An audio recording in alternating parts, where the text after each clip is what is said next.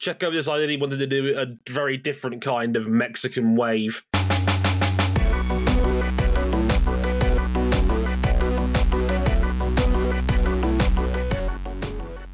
Welcome back to Motorsport 101, or as they say back in his home country, a wave. Hi guys, welcome to episode 481 of Motorsport 101. I could just see the grimace on RJ's face as I came through that joke. How you doing, big man? I love the sarcastic applause I got in the background there. Like that's dad joke central for me on that one. It's cold now. Halloween's over. Racing season's almost over. Like, what are we going to do in a few months? I don't know. Like we're in November. We're recording this literally on November 1st, and it's like this is it. This is normally the last month of the year for major motorsport. We're in the business end of things now, and we've still got 3 F1 races and 3 MotoGP races to get through between now and the end of the month. I love calendar bloat. It's great. Don't worry, it's only going to be even worse next year when MotoGP has a race in the last week of November and Formula 1 goes into December again. Yeah! We're doing an F1 race 2 weeks before Christmas. What the fuck are we doing here? Honestly. I could go into calendar bloat for a whole podcast if I really wanted to. But yeah, it's just me and RJ O'Connell again here on Motorsport 101. Cam is still a little bit sick off the back of COVID. Get well soon, buddy. We miss you. So again, forgive us for a lack of a MotoGP episode. We still got 2 on deck. We're going to be doing that hopefully next week because, hey, it's an off week for MotoGP. Isn't that convenient? Thanks, guys, for your 1 week off in your 6-week bumper way of closing out the year.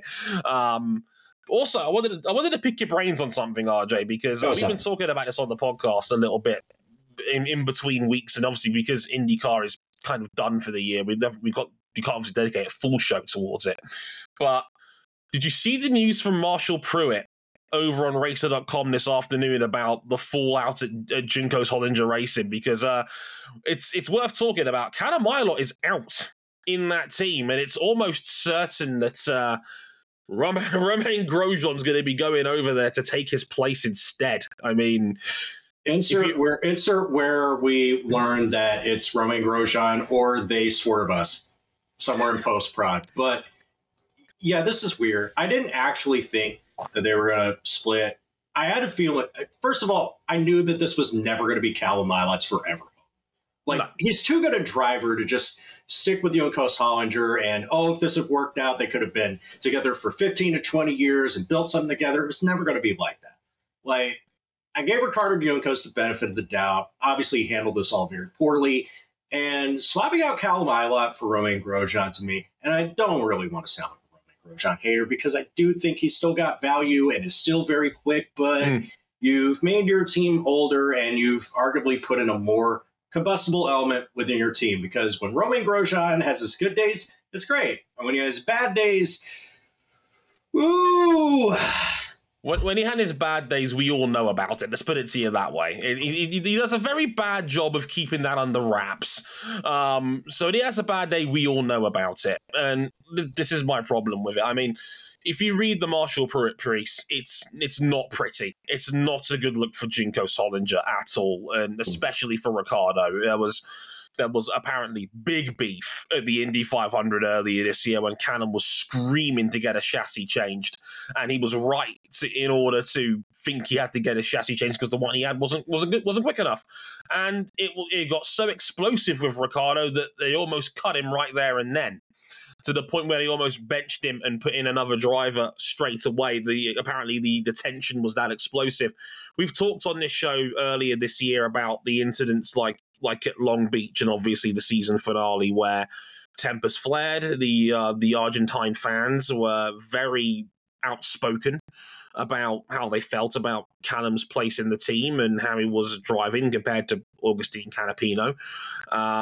It wasn't pretty. It wasn't good. And as RJ alluded to, I completely agree with him. I think Juncos handled it terribly. They could have stuck up for their driver. They could have done more to protect him, and they didn't. They chose not to. They sat on their hands during most of the nastiest parts of the criticism. I mean, it's not a good sign at Long Beach when the series itself had to step in on social media, more than the team did. And then for the season finale, which Callum was in no way responsible for any of of the nastiness of what happened during that weekend, like the team sat on its hands for 2 days and then decided to step in. It's like, oh, guys, let's all calm down about this. My man has already locked his Twitter account because he's that annoyed about all the criticism he's gotten. With a Twitter account that's got almost 100,000 followers on it. Like, it was all sorts of ugly. And I've tried to give Ricciardo Juncos the benefit of the doubt regarding this. I've held back on writing certain pieces about the situation because it's like, well, I want to give the man every chance to defend himself because, hey, we may have got the Palou situation a little bit wrong in hindsight in regards to how that legal discourse breaks out. Hard for me to defend Ricciardo on this one, like really hard. And it gets a little uglier when you realise that Callum and Grosjean have the same manager as well. That's also crazy too. Mm-hmm. Like there is an above 0% chance that collusion may have taken place here, which is to be fair, like both drivers ended up in like very, very terrible situations by the end of this because on top of Callum Illot being pushed out of his team, Romain Grosjean might have gotten screwed over in contract arbitration by Andretti Autosport. It's both of their drivers have got in very sticky situations, and like you said, it seems to me that from what I've been told by people behind the scenes, there's a good chance it goes to court with Grosjean. It looks like there's no ground that's being broken on arbitration talks in regards to Grosjean's situation at Andretti. It may end up in a court. There's a good chance, apparently, it will now end up in a court. So let's see how that plays out. Because do you think that Ricciardo and Callum end up in court out of all this gut feeling? I don't know. It's at the end of the day, on what grounds? We all knew that Juncos had the right to extend Callum for an extra year, and he just chose not to take the option up. And that's his right. Even if, as you said, I think it's a completely batshit decision. Callum's the best driver they've ever had. Grosjean, yes, on a good day, can be as good, if not maybe even better than Callum has been in his IndyCar career to date. But your team is older. And how is Grosjean going to be able to cope in a team that is Canapino's in all but name? Both drivers also look very similar, which is going to be even crazy to think about. Like, you put a picture of Romain and put a picture of Augustine next to one another, and they're just like, yeah, these two look the same. Yeah, it's that meme of the officer goes, yeah, they're both the same picture. Yeah, it's kind of a weird one. I don't know what to make of this. Like, other than like, yeah, with better public relations and better like interpersonal handling, this could have been like handled a lot better. Yeah, no shit, RJ. Yeah, it's just a sad story because Juncos is genuinely one of the before this, what I would have said was Juncos is one of the underdog stories, one of the true, genuine underdog stories in IndyCar. And the fact they went from minnows and scraping together a program to bump Fernando Alonso out of the 500, they've become a bona fide, full-time two-car operation. They've got both cars in the leaders' circle this year. The team also effectively died over COVID. And this is still like one of the smaller teams. And I'm sure that, like, you know, I wouldn't feel disgusted rooting for Romain Grosjean to finally win one of these, or for Agustin Canapino, who has no single-seater background, to break through and put some solid results together, given his background. By all accounts, they're good people. And like, I know Grosjean gets a bit of a bad rap on the internet sometimes, but I think the good of Grosjean far outweighs the bad, and Canapino, by all accounts, was, you know, he was exactly what fans want an IndyCar driver to be: someone who embraces the series, warts and all, someone that learned English in only a handful of months in order to better adapt to the series and to be able to better communicate with his team. He qualified for the 500 at his first attempt. He had a wonderful Messi branded livery on his car, which gained a lot of fans and won a lot of people over. they're meant to be the easy team to root for, and they've shot themselves in the foot by how badly they've handled this.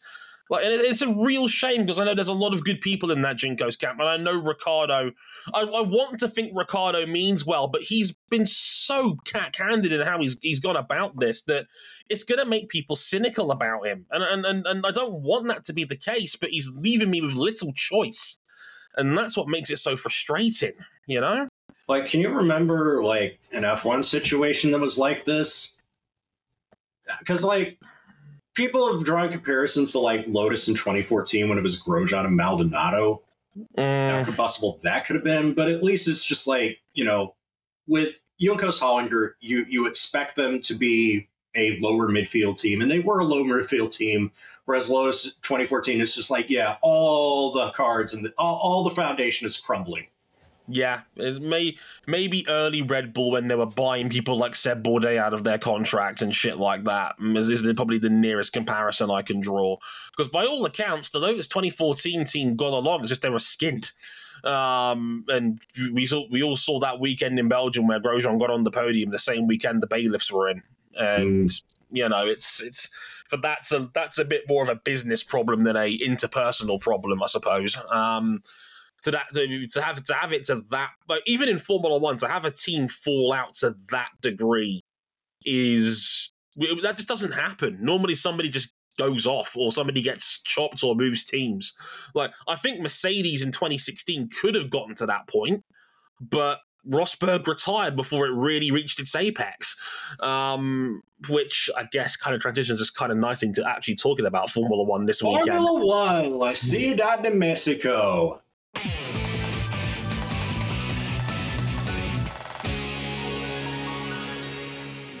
We'll do the social media at the end of the show on this one because we've done 10 minutes on the opening segment already, which is kind of fun.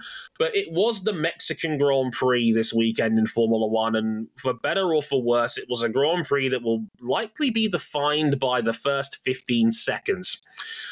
Sergio Perez, who, for some backstory, was out-qualified by Daniel Ricciardo's AlphaTauri, got a brilliant launch, goes into turn one, tries to go 3 wide.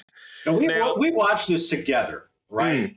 And I will say in all confidence, because Sergio Perez is one of my guys. He has been since that miracle season in 2012. And I'm thinking, right, this is going to be the year that he gets it together.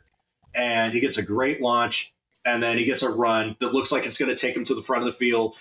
And as we're all watching together, I'm just like, he's pulled out 3 wide. I'm like, do it. Go on. Do it. And within seconds, I immediately regret everything I have thought and said, and I just want to crawl into a hole and bury myself in dirt. Oh, it was the hero move that he tried. He basically did what Max Verstappen tried to do a couple of years ago in 2021, where he went around the outside of both Mercedes and actually pulled it off, to his credit. This one, well, Perez hooks the inside of Charles Leclerc's pole-sitting Ferrari. He's in the middle of a 3 wide. There's nothing Leclerc could have realistically done. He was very reasonable on all sides. And Perez hooks him, punches a big old hole in his side pod. He actually goes airborne briefly, eventually crash lands. He's able to get the car back to the pits somehow, but the damage is too extensive. His day is done after just a couple of minutes. And yeah, that was that. And well, the race was pretty straightforward after that for his teammate Max Verstappen, who, and yes, get your Sweet 16 jokes in now, because it was his 16th win of the season, a new Formula One world record. We've never had a 16-win season in F1 history before until this past weekend. And the one that's terrifying to me is that was his 51st career win. Max Verstappen now has the same amount of wins as Alan fucking Prost. He's 27. He's now equal 26. That's what's even more crazy. I think he's 27th later this month, isn't he? Like he turns 27 next year. Turned 26 this September. Fuck but off. Even still, it's his 9th season. He has 51 wins, and he's still only at 26 years old. That is utterly again. I've looked at recent form. 16 wins this year. He's now had 41 wins in the last 3 seasons. That's the same amount of wins as Ayrton Senna's entire career, and he's done it in 3 seasons. He's won 30. He's won 31 out of the last 41 Grand Prix. That's ridiculous. I know it sounds like we might be beating the old drum on this show by saying this, but this is otherworldly what we're watching here. We have never seen dominance like this in Formula One. And if you watch that race, you'd see the exact same story. Like, there was a key incident, there was a red flag, literally half distance when Kevin Magnussen's left rear suspension failed, had a nasty crunch into the wall, car burst into flames. It was a complete write-off of a car. Thankfully, Kevin was okay, but it forced a red flag to fix the barrier from the impact, and it kind of took a lot of the strategy away from this race because it was looking like Red Bull might two-stop. But they did in the end anyway, because Max had 20 seconds in front. You only lose 12 on a safety car. So they were like, well, sod it. Let's cover our asses and come in and pit for new tyres now and get that stop out of the way. It worked to perfection. And then the red flag came out, so it didn't matter anyway. The only drama was really a second standing restart, and Max nailed that one too. So it was over. Like he just took chunks of time out of Lewis Hamilton lap after lap, and that's how it ended up. A Verstappen, Hamilton, Leclerc top 3 in the end. But the result you expected. But I think, obviously, we got to talk about Sergio Perez because, of course, you see that Daniel Ricciardo out-qualified him in the AlphaTauri, and you think, oh my God, Sergio Perez, in the best car ever built, got out-qualified by the worst car. The margins were actually pretty close between him and Verstappen compared to most weekends. Like, he wasn't that far off. It was 3rd versus 5th on the grid. And plus, Mexico City is a place where you get such a big toe down the front stretch, particularly off a standing start, where you think, this is possible that Sergio Perez can have a good day. And I thought to myself, if this is ever going to be the year that Sergio Perez wins his home race, it's going to be this year.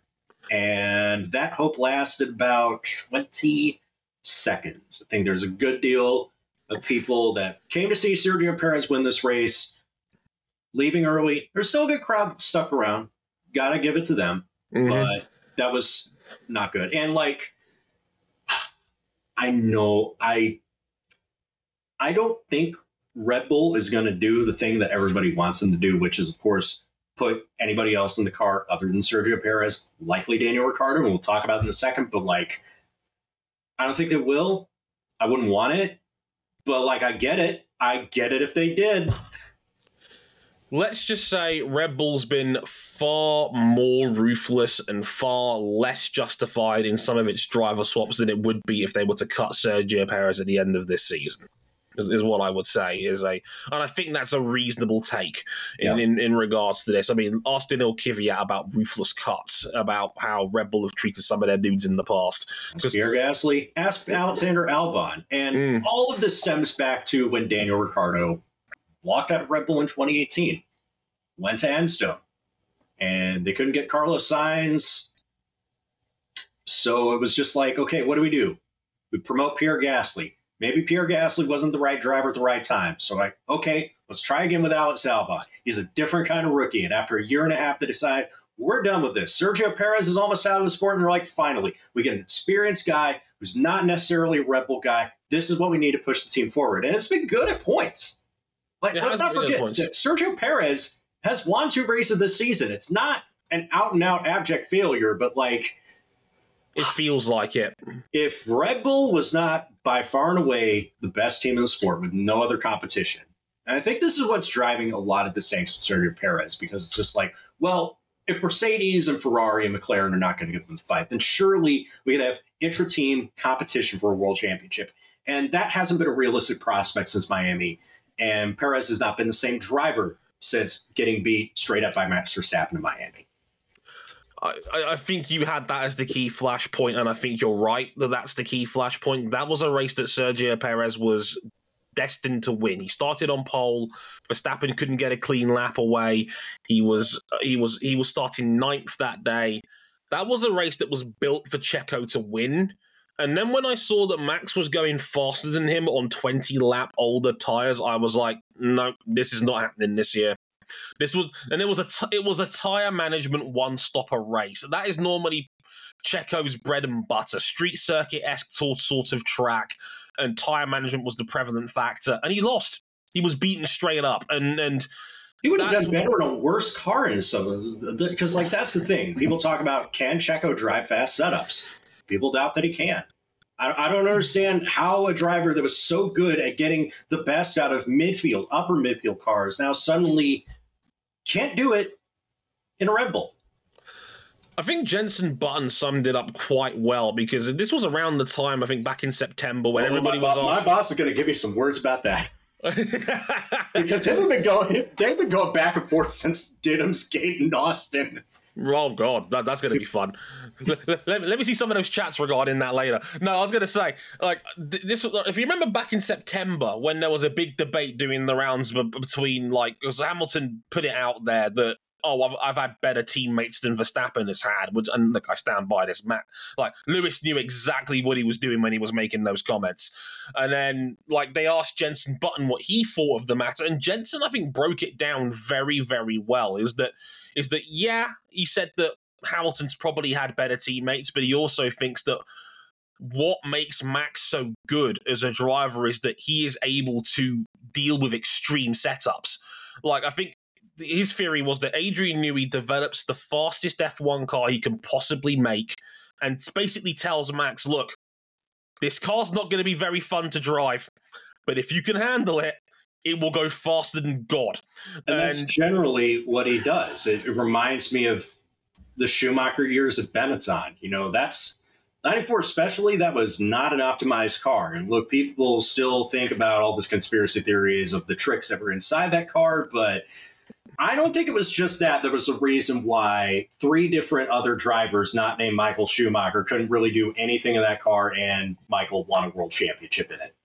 Michael was a God-given gift. Like I've said, I don't want to go into too much of a tangent here on this one, but like, if God decided to make a racing driver, it would probably look something like Michael Schumacher. He was so far ahead of his time in terms of work rate, fitness regimen, you know, dedication to the craft, being a ruthless cyborg, but he also had some of the same speed that previous legends had, like an Ayrton Senna or a Nigel Mansell. He was the amalgamation of, like, if you were building a Frankenstein's monster of F1 drivers, it would probably look something like what Michael ended up with. Could it also look like Max Verstappen? Well, look, he's a 3-time 50-win world champion. He's one of the best of all time already. Like, by most statistical measures, he's a top 10 driver ever, in my opinion, and he's not 10. That says a lot about where I think Max is at the moment. I mean, this is the greatest 3-year run we've ever seen in Formula One. He had a all-time classic title fight with Lewis that he won, yes, under via dubious circumstances, but these 2 seasons... emails. Oh, yeah. But, I don't care. But these 2 seasons have been, without any question, statistically, the 2 greatest seasons we've ever seen in Formula One. And he somehow topped himself from last year. And last year was already otherworldly. This is off the scale. 19 wins is on the table for Max this season. 19! No, like, only one team in history has ever won 19 Grand Prix in a season, and that was a 2016 Mercedes, where I think they won 19 out of 21 that year. Only one team has won 19 Grand Prix. Max might do it on his own. Dre, what's the saying about winning races at turn 1? I've always said, you can't win a race at turn 1, but you certainly can lose one at turn 1. And look, I actually give Christian Horner some degree of credit on this one, because he said to the media after the race that when he was consoling Perez on camera during his downtime in that period, he said, look, you're a fast racing driver at your home circuit. You're not a racing driver if you wouldn't try it. He understood where Perez was coming from, and I'm glad he did, because I do too. Mm-hmm. Like, it's very easy to take that at face value and go, oh, well, Checo's just fucked up. But the way I look at it, Checo was genuinely competitive this weekend. The way I see it. Like, his long run form was very similar to Max's. He was less than a tenth and a half behind him on the track. Yes, Ricciardo did not help by sticking his AlphaTauri in there in what is, by all accounts this season, an outlier, given where AlphaTauri are at this year. But even so, Perez was exactly where he needed to be. It was a very weird qualifying session where the temperature actually dropped by a couple of degrees over the course of the session, and that, because the air is thinner in Mexico, nobody ever mentions the thin air in Mexico, the track temperature actually dropped by 9. It was because the air is thinner, so it makes the track cooler quicker. So let's put it this way. Charles Leclerc was 1.1 seconds faster between Q2 and Q3 because the track temperature dropped so bad, and that's how narrow Ferrari's operating window is. That's how freaky this session was. But I digress. The point I'm getting at here is that I understand why Checo went for it. It was his home Grand Prix. He'd seen his teammate pull off that move 2 years prior. And he's probably not going to get a better chance to win any race, let alone his home race. And look, I've said it on other shows. The Mexicans are fucking loyal. You see them at every Grand Prix weekend you go to. Checo's got a massive fan base and an infamous fan base and following, depending on who you ask on social media. I think there was something like 140,000 at this Grand Prix on race day. Yeah, I love it. It's like people are like, oh, get rid of Mexico. I'm like, look, it draws far too much money. Yeah, they had 400,000 over the weekend. Like, this is a massive cash cow for Formula One to be in Mexico, all right? Point I'm getting at here is that he's not going to get a better chance to win a Grand Prix this year again than this one. And it's his home Grand Prix, and Mexico would have stood still if he'd won this motherfucker. I get it.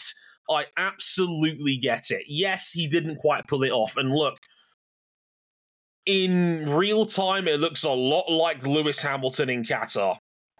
But he pulled a me in Qatar after the race when Hamilton's debriefing on the Max Verstappen podcast. The man himself said it.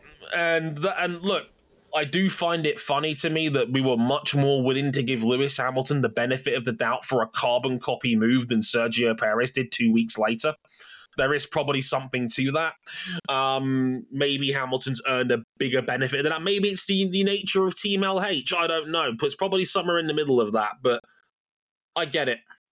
I get why he did it. He would have been a hero if he pulled it off. He went in too hot. He fought, and the Leclerc's car was never going to vanish in that space. Max had already won the corner. Leclerc was more than reasonable in the amount of space he could give on both sides. Yeah. Leclerc got the heat for it for an accident that was not his fault. And Checo even said, like, hey, that was not his fault. No, I'm glad Checo addressed that and said, look, can you guys calm down, please? Yeah. Because Charles, this is another small tangent I want to say here. Charles Leclerc did not deserve to be booed. And look, I have given up the fight on trying to trivialize booing. It's a part of sport. Like, people have paid their hard-earned money. They've got the right to boo if they feel so. And not that I necessarily agree with it. But what I would also say is that if you're an F1 fan and you think this sport is above this shit, it isn't. Because we all saw the clips of people in Red Bull merchandise assaulting Ferrari fans in the side of the track, and thankfully that fan was ejected and was given a lifetime ban. So I'm glad that Formula One stepped in quickly regarding that. But just because your favorite driver's had a bad day in a mistake that was almost 100% of his own making doesn't mean you have the right to make somebody else's day miserable. We're better than this. Save the booing for your country's most evil politicians when they hand out trophies on the podium. That's what I'd say.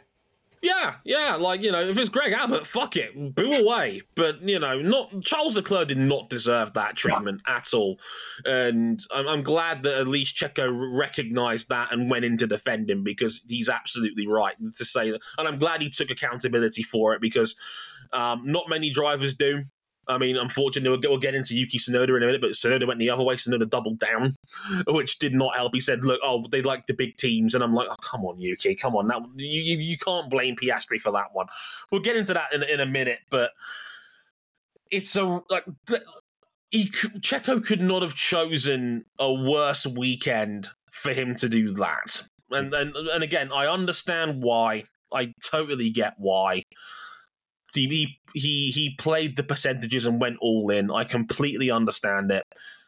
But in a weekend where you were as competitive as you've been all year, in a weekend where Daniel Ricciardo brought home the best AlphaTauri result of the year, and genuinely looked impressive, you couldn't have chosen a worse time to lose the roll of the dice on that one, because it's now going to put even more pressure on Red Bull to move on from you. And look, I'll give Horner and Marco this. They are both adamant. They've dug in on this. They're not getting rid of Checo.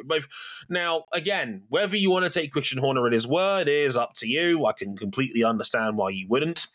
But on this one, he and Marco literally said in interviews after the race, look, I'm sick of you people asking me about this. He's got a contract. We're going to honor it, and we're not getting rid of him. But because of the way they've treated drivers so often in the past, it makes people cynical, and I can understand why. Anyway, by the way, Daniel Ricciardo, where has this driver been since dumping Enstone for McLaren a couple of years back, other than that one weekend in Monza, that one really good weekend in Monza? Because Daniel Ricciardo qualified fourth, as we talked about, and then he would go on to run in the top five for most of the race and finish seventh in a heated last lap dogfight with George Russell. Almost got sixth if that race was a lap longer. So Dre, as he put himself in the shop window for promotion, and will AlphaTauri get off the bottom of the standings? And I can answer that second question for you, because they already have.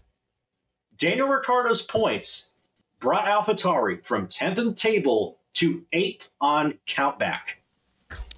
Yes, they're now tied with Alfa Romeo, but Ricciardo's 7th place breaks the tie, because the best and any Alfa Romeo has finished the season was 8th, and that was Valtteri Bottas on the opening round, all the way back in March in Bahrain. I mean, I don't know with Daniel Ricciardo. I need to see more of this. Let's not forget, this is only his third race back. He was meant to have had 8. He was meant to have it's 7 Grand Prix. Race back, because he came back in Austin and he was coming off the hand injury. I guess this was his third race back if you count before the hand injury. Yeah, I mean, he did Hungary. He was fine. He did Belgium. He was outclassed by Tsunoda that weekend. Zandvoort was obviously cut short for obvious reasons. It's only his 5th race since he's come back, and really it's only 4 because Zandvoort doesn't really count. I mean, it's inconclusive. That's my big problem with this, is that this seemingly was an outlier. Pierre Gasly himself this weekend, obviously as a guy who knows AlphaTauri, said, you could see what AlphaTauri's done to make their car fast. And it was, when he was asked, he was like, what was it? He was like, well, no, it's obvious if I tell you. But he basically hinted at the fact that AlphaTauri had a cracked setup this weekend, and it showed. It's hard to argue it didn't show. Yeah. 4th in qualifying package and a cracked setup. That's great. Yeah, fourth in qualifying, 7th in the race, was fighting George Russell for 6th on the final lap of the race. George himself admitted if that race was 1 lap longer, he doesn't finish 6th, basically. Ricciardo was all over him like a hot rash at the end of that race. That was the best that AlphaTauri's looked all year. Probably the best in a couple of years, I would argue, that in terms of AlphaTauri and how good they've been. It could have been so much better. Again, what is it with drivers in the Red Bull umbrella that I like? Having unfortunate accidents when you just think it's all going to come together for them, because Yuki Tsunoda drove from the back of the grid to 7th and was going to make this even better, and then he pulls a really clumsy move on Oscar Piastri that makes everybody think of, bad Yuki from the first 2 years of his career, when he's generally been the best version of himself this season up to this point. Everything came up Millhouse for Yuki. He had to start from the back of the grid after taking a whole new power unit for the weekend. So they basically, after he was prepared to sacrifice his weekend already, they took a new power unit. He was running up to around, I think it was 12th or so. He took an early aggressive pit stop to try and get some clean air. He got lucky with the red flag because it meant it was able to promote himself up the field because he was on fresh rubber, and mitigated a lot of the need for a second pit stop. He was running 8th. He was stuck behind Oscar Piastri, and when he finally did try to pass him, he clipped the outside of him in a very similar move to what Checo did. He's braked late. He's assumed that Piastri's car's going to vanish. It didn't, and he's clipped him and he's gone into the grass. I mean, it's just that would have likely have been 6 more points for AlphaTauri, and that would have put them in the range of Williams, potentially in the fight for what could be 7th in the Constructors. It's still a really good weekend for AlphaTauri, but it could have been a bananas weekend for AlphaTauri this weekend. We could have been looking at as many as maybe 16 points, which would have been otherworldly for this team, given that they only had, God, I want to say 4 of them before a Kota last week. By the way, this now means that Haas is now officially the worst team in Formula One, because no team has finished last in the Constructors' Championship with a double-digit score. Haas has 12 points. No team that has ever finished bottom of the Constructors has ever scored as many as 12. Yay for the 2010 scoring system. But yeah, it is funny how this is all shaken out now, and it's a weird fight at the moment now with Williams that are still chipping away at it. I mean, Alex Albon getting in the points is no longer a surprise. He's done it 6 times in the last 12 weekends. It was It's crazy to think about. Again, I've always said that the worst thing that could have happened to Logan Sargent was for there to be expectations to score points in his first season with Williams. And guess what's happened? And as a direct result of that, now Williams are now scoring points on a semi-frequent basis, and now everyone's put the pressure on Logan Sargent because he's got 1 point compared to Albon's 25. It's not a fair fight, but that's Formula One for you sometimes.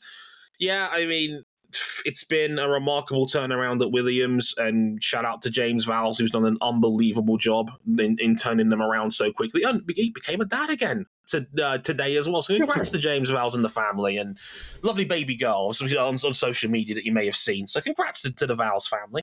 But yeah, like Williams are kicking ass right now, and then you've got AlphaTauri, who have shot up in the back half of the season. Their upgrade seems to have done them wonders. Alfa Romeo are the participation trophy team of Formula One this year, and I will not hear any argument otherwise. They're just there.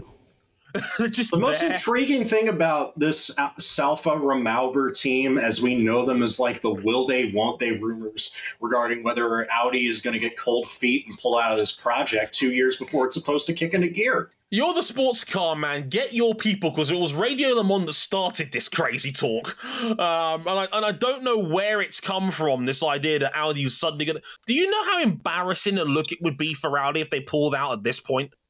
Having already bought a chunk of an F1 team, having already committed to a 2026... They've unveiled the car, they've unveiled the launch, and then they back out of it a year later.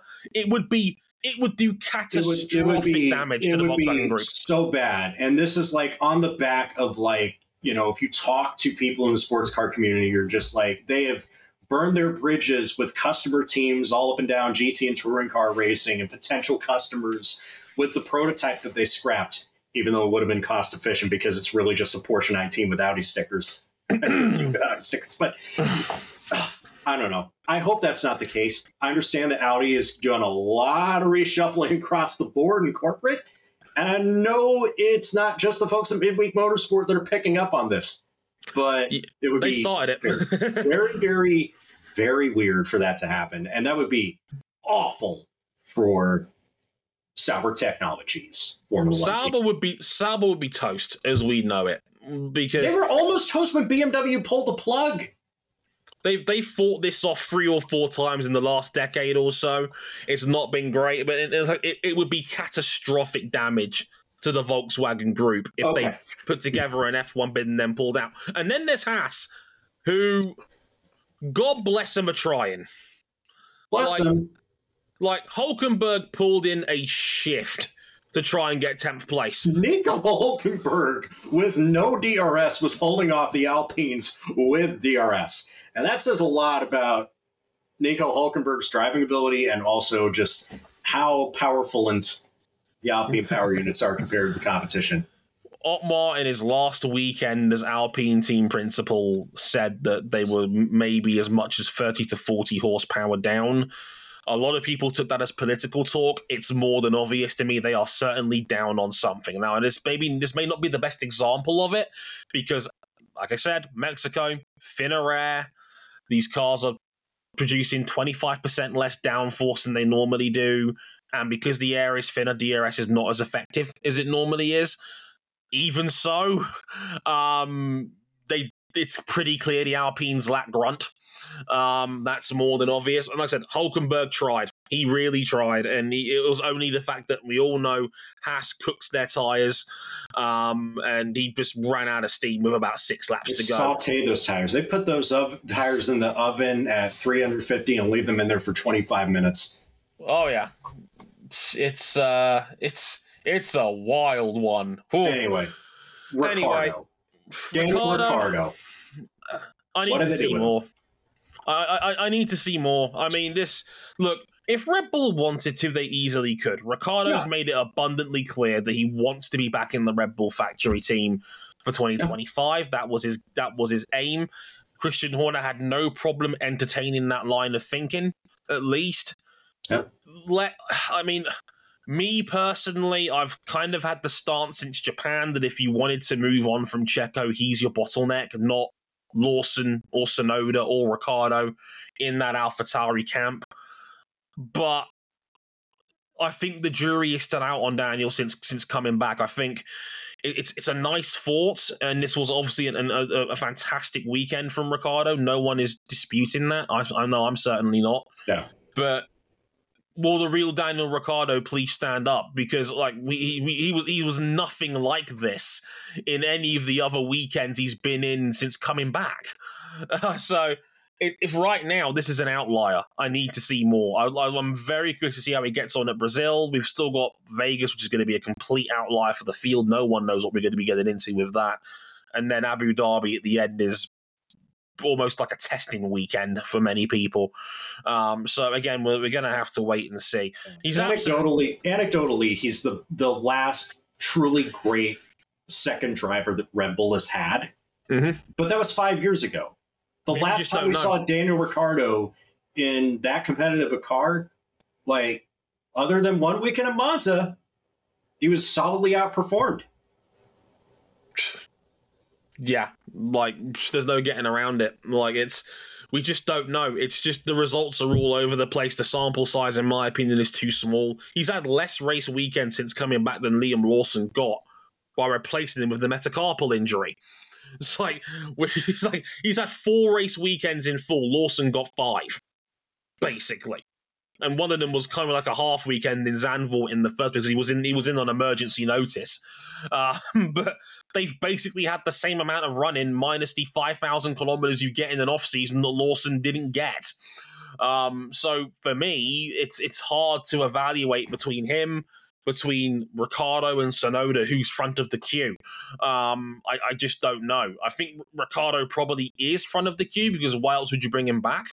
In my opinion, because if you felt this way about the freeze early on, you could have just put Lawson in early and abandoned his Super Formula campaign. They didn't, so they didn't, and he finished an incredible runner-up in the championship with 3 wins in the season. Won his debut race. It was a good year for him. It's been an outstanding year for Liam Lawson. He's a fantastic driver. He's a fantastic talent. And he was only beaten, really, by a fantastic campaign by Ritomo Miata, who won the Super Formula title this past weekend. Congratulations to him. And as a quick side note, as someone that's also on the neurodivergent spectrum, representation matters. Congratulations. And he can win a second title in GT500 this weekend. Probably by the time this episode goes out. He'd only be the 5th person in history to do it, and he'd do it at 24 years old. Decent talent.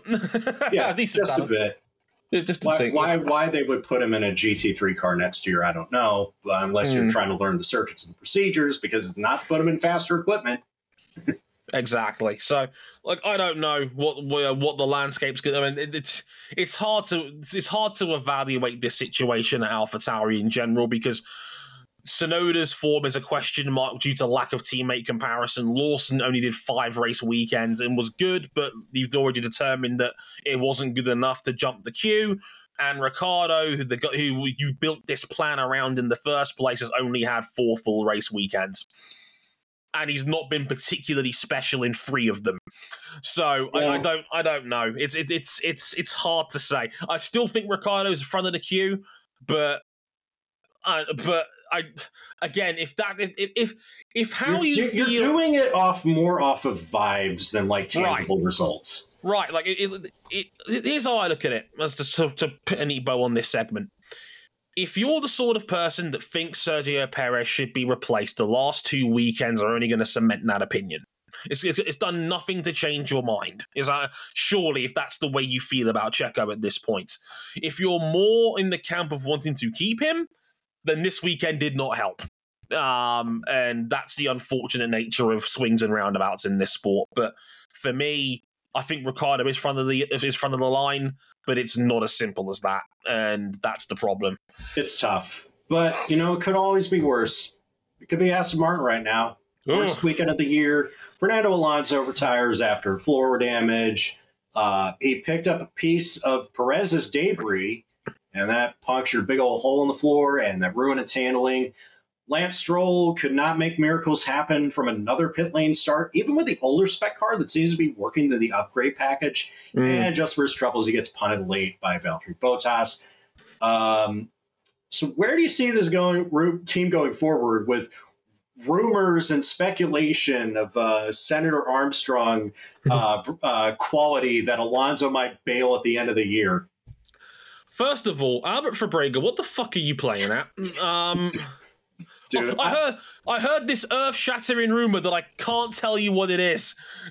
Dude, that's crazy. F1 journos are acting like pro wrestling journos for a day. That's so crazy. So yeah, subscribe to Fightful for $5 to get the full scoop on this story. I'm joking. I love Sean Ross Sapp. He's the man. Genuine mate of mine from way back. But yeah, it's you're so right. It's so pro wrestling. This is missing 50 eyes emojis and 35 popcorn emojis. Oh yeah. The big thing that people were drawing inference is well, they're going to take Perez out of the car and put in Fernando Alonso instead because he wants one more chance at the top light car because it's not going well. Because I've been a Fernando Alonso fan for 20 years, and I can tell you when the times are good, they're great. And when the times are not going so good, it can be very, very, very petulant. Yeah, it's a Grosjean-esque situation. It's wonderful when things are great. When it's not great, we're all going to know about it. We've come full circle on this episode. I mean, the one that got me was a stat that was passed on to me by Glenn Freeman at the race, who does a brilliant job with the Bring Back V10s podcast, which many people know about. The last 4 race weekends, Aston Martin has scored 14 points. Is that good? It's apocalyptically bad. Let's put it to you this way. Aston Martin are now very lucky that at this point they probably have nothing to play for. Is how I look at it, because they're pretty much now locked into 5th. They were competing against McLaren. They have lost that fight. McLaren has surpassed them. They're going to go into the distance. That's crazy to think where these two teams started. Aston Martin, probably second best constructor. McLaren, we're wondering, are they even going to get points before we get to Europe? And my, how things have changed. McLaren's going up one way, and Aston Martin's going down, down, down. It's like they've swapped cars. It's like Freaky Friday has taken place in Formula One form between them and McLaren. But let's not forget, McLaren sacked James Key after 2 races this season. They reshuffled for the 3rd time in 6 years. They brought Peter Prodromou back up into the fourfold. They put a brand new triangle offense structure as to how their team was organized. And after Austria, they have been the second best team in Formula One by a country mile. Lando Norris, I think, has been the second highest point scorer in Formula One since the summer break. And Alonso, well, Autosport put this out there this morning. First 9 races of the year, Alonso had 131 points. He's had 52 in the last 10. And 18 of those was the Zandvoort second place that he got in a changeable conditions. Like, it's gone fundamentally wrong here, and I think it boils down to the classic case of the Silverstone team opening the year with a good concept, but then not being able to take it any further as the rest of the field with better resources and more money in some cases are able to surpass them and beat them in the development race, because that's clearly what's happened here. Ferrari were panned universally at the start of this season, but largely they've got their shit together. There's been a lot less Hods in the second half of the year. And if Cam was here, he'd either come in right now with a frying pan and whack me in the back of the head for saying so. But I think I can get away with it here. Ferrari's genuinely been good in the second half of the year. That's one thing. Mercedes have consistently been, for me, the third best team in F1 right now. Maybe there's a weekend where one team beats them, but they've always been like the number 3 team here. And they've had Hamilton that has punched above his weight a lot of the time in these races. And then McLaren, who have scored 200-plus points in the last 10 Grand Prix. They've just been racking up podiums and high-class results, and even got a sprint win in Qatar with Piastri. McLaren has a good second scorer again for the first time since Ricciardo was been and gone. Like this... Aston Martin did itself no favours by Lance Stroll having an all-time bad season by his standards as well. That's something that you've got to factor into all of this. Having a better second car would have certainly softened the blow here. But this team is cheeks at the moment. Like I said to you on the WTF1 podcast we did together, RJ, like, we literally said that for all the shit we've given them, even Alpine looks more consistent than they do at the moment. Which is crazy, because Alpine has never met an upheaval in upper management that it didn't want to go through this year. Yeah. And that is a team that has sacked its team boss, sacked its sporting director, a 30-plus year veteran of the Enstone team, Adam Permain, God bless him. I think the stat is that Alpine has replaced every senior member of its staff at least once in the last 4 years, including a CEO that got absolutely torched by Alan Prost on the way out. Dunning-Kruger effect.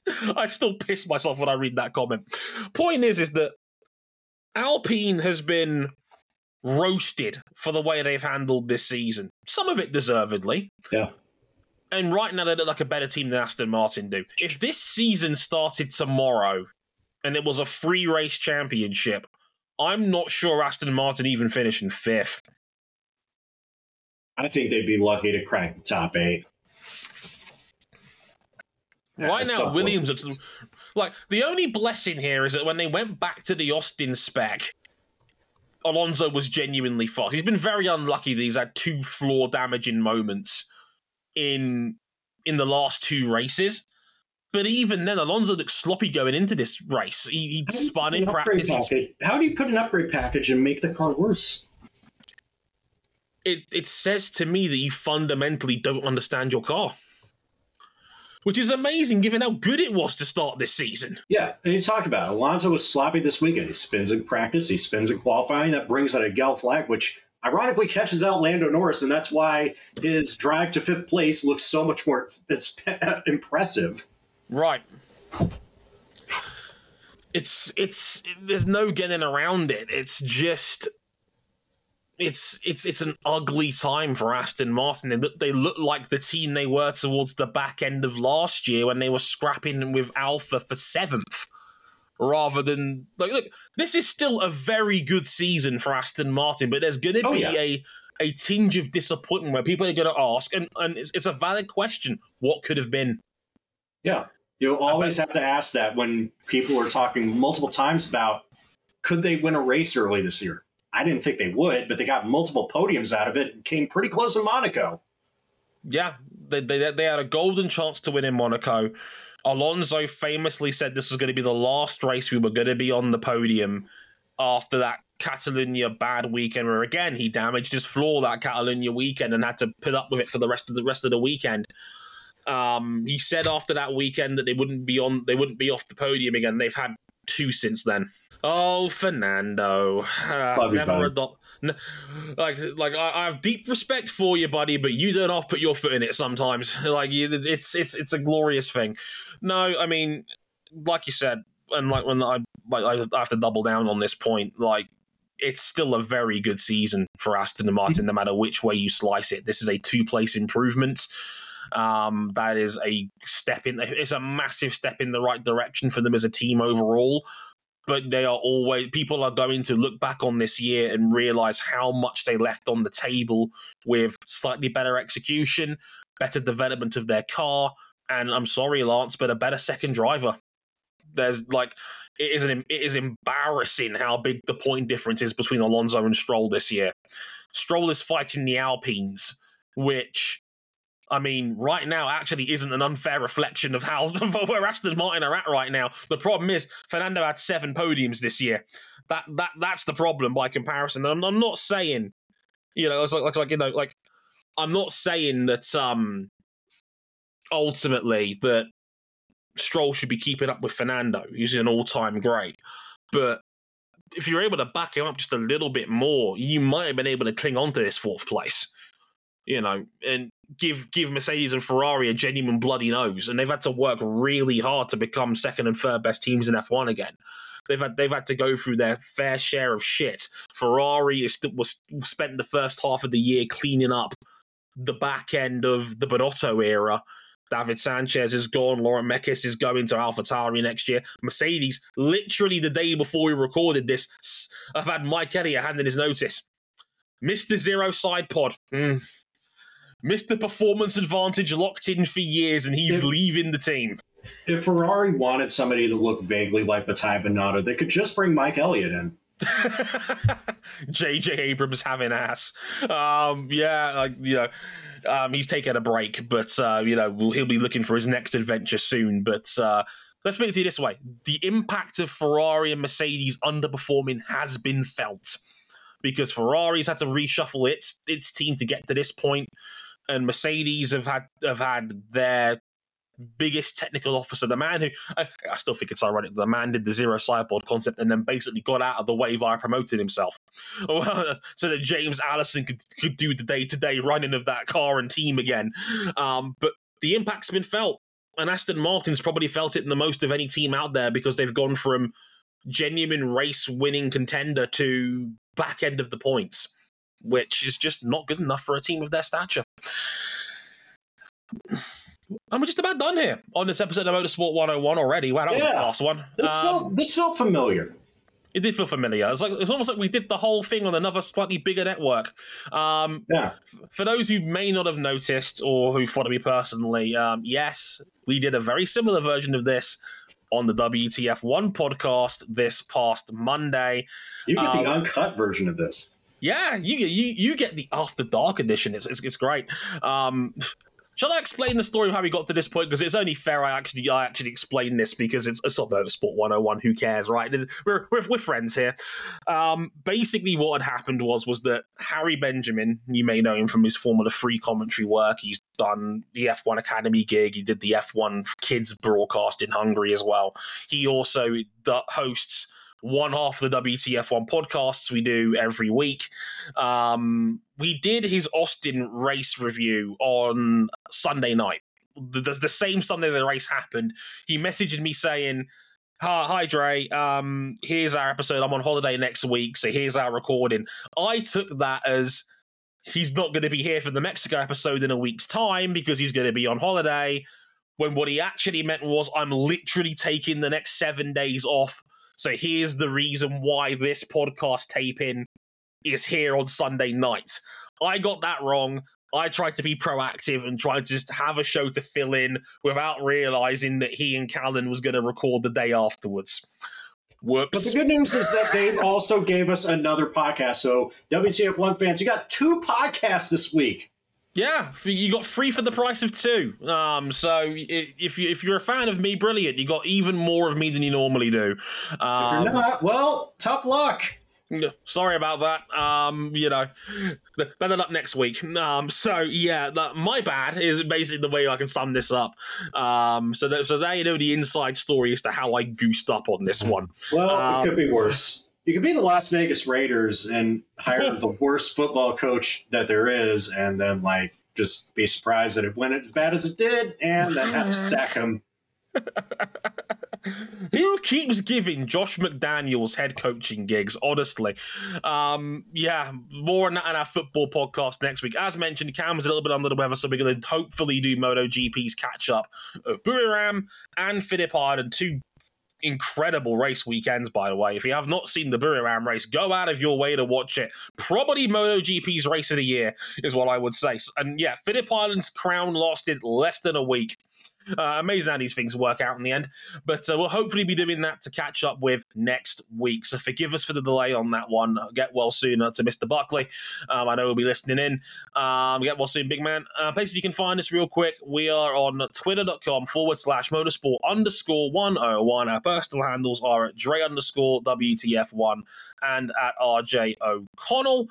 Our website is motorsport101.com if you want some extra thoughts on this race weekend, as well as the MotoGP race in Buriram. You can check out the blog section on that. It's also getting towards season review season, so there'll be plenty of written content coming up at the back end of November, so look forward to some of that as well. And if you really like us, you can back us financially on Patreon, patreon.com/motorsport101. $5 gets you early access to all of our shows before they go live to the public. You can upgrade to the $10 level, where you can listen to these episodes live as they're being recorded, interact with us in the chat, and get into the supporters club of our Discord server. That'll do it. Next weekend will be Formula One in Brazil, the fan favorite at Interlagos. Really looking forward to that one. It's a sprint weekend as well. Yay, woo. The last one. It's the last one. Sixth sprint of the year. The final one of the season. Who knows? Maybe they'll give Hamilton a new engine and put him at the back. And could be fun. So we'll see how that goes. But yeah, until next time, I've been Dre Harrison. He's been RJ O'Connell for the second time this week. Thank you very much for listening. Sayonara. Later, y'all.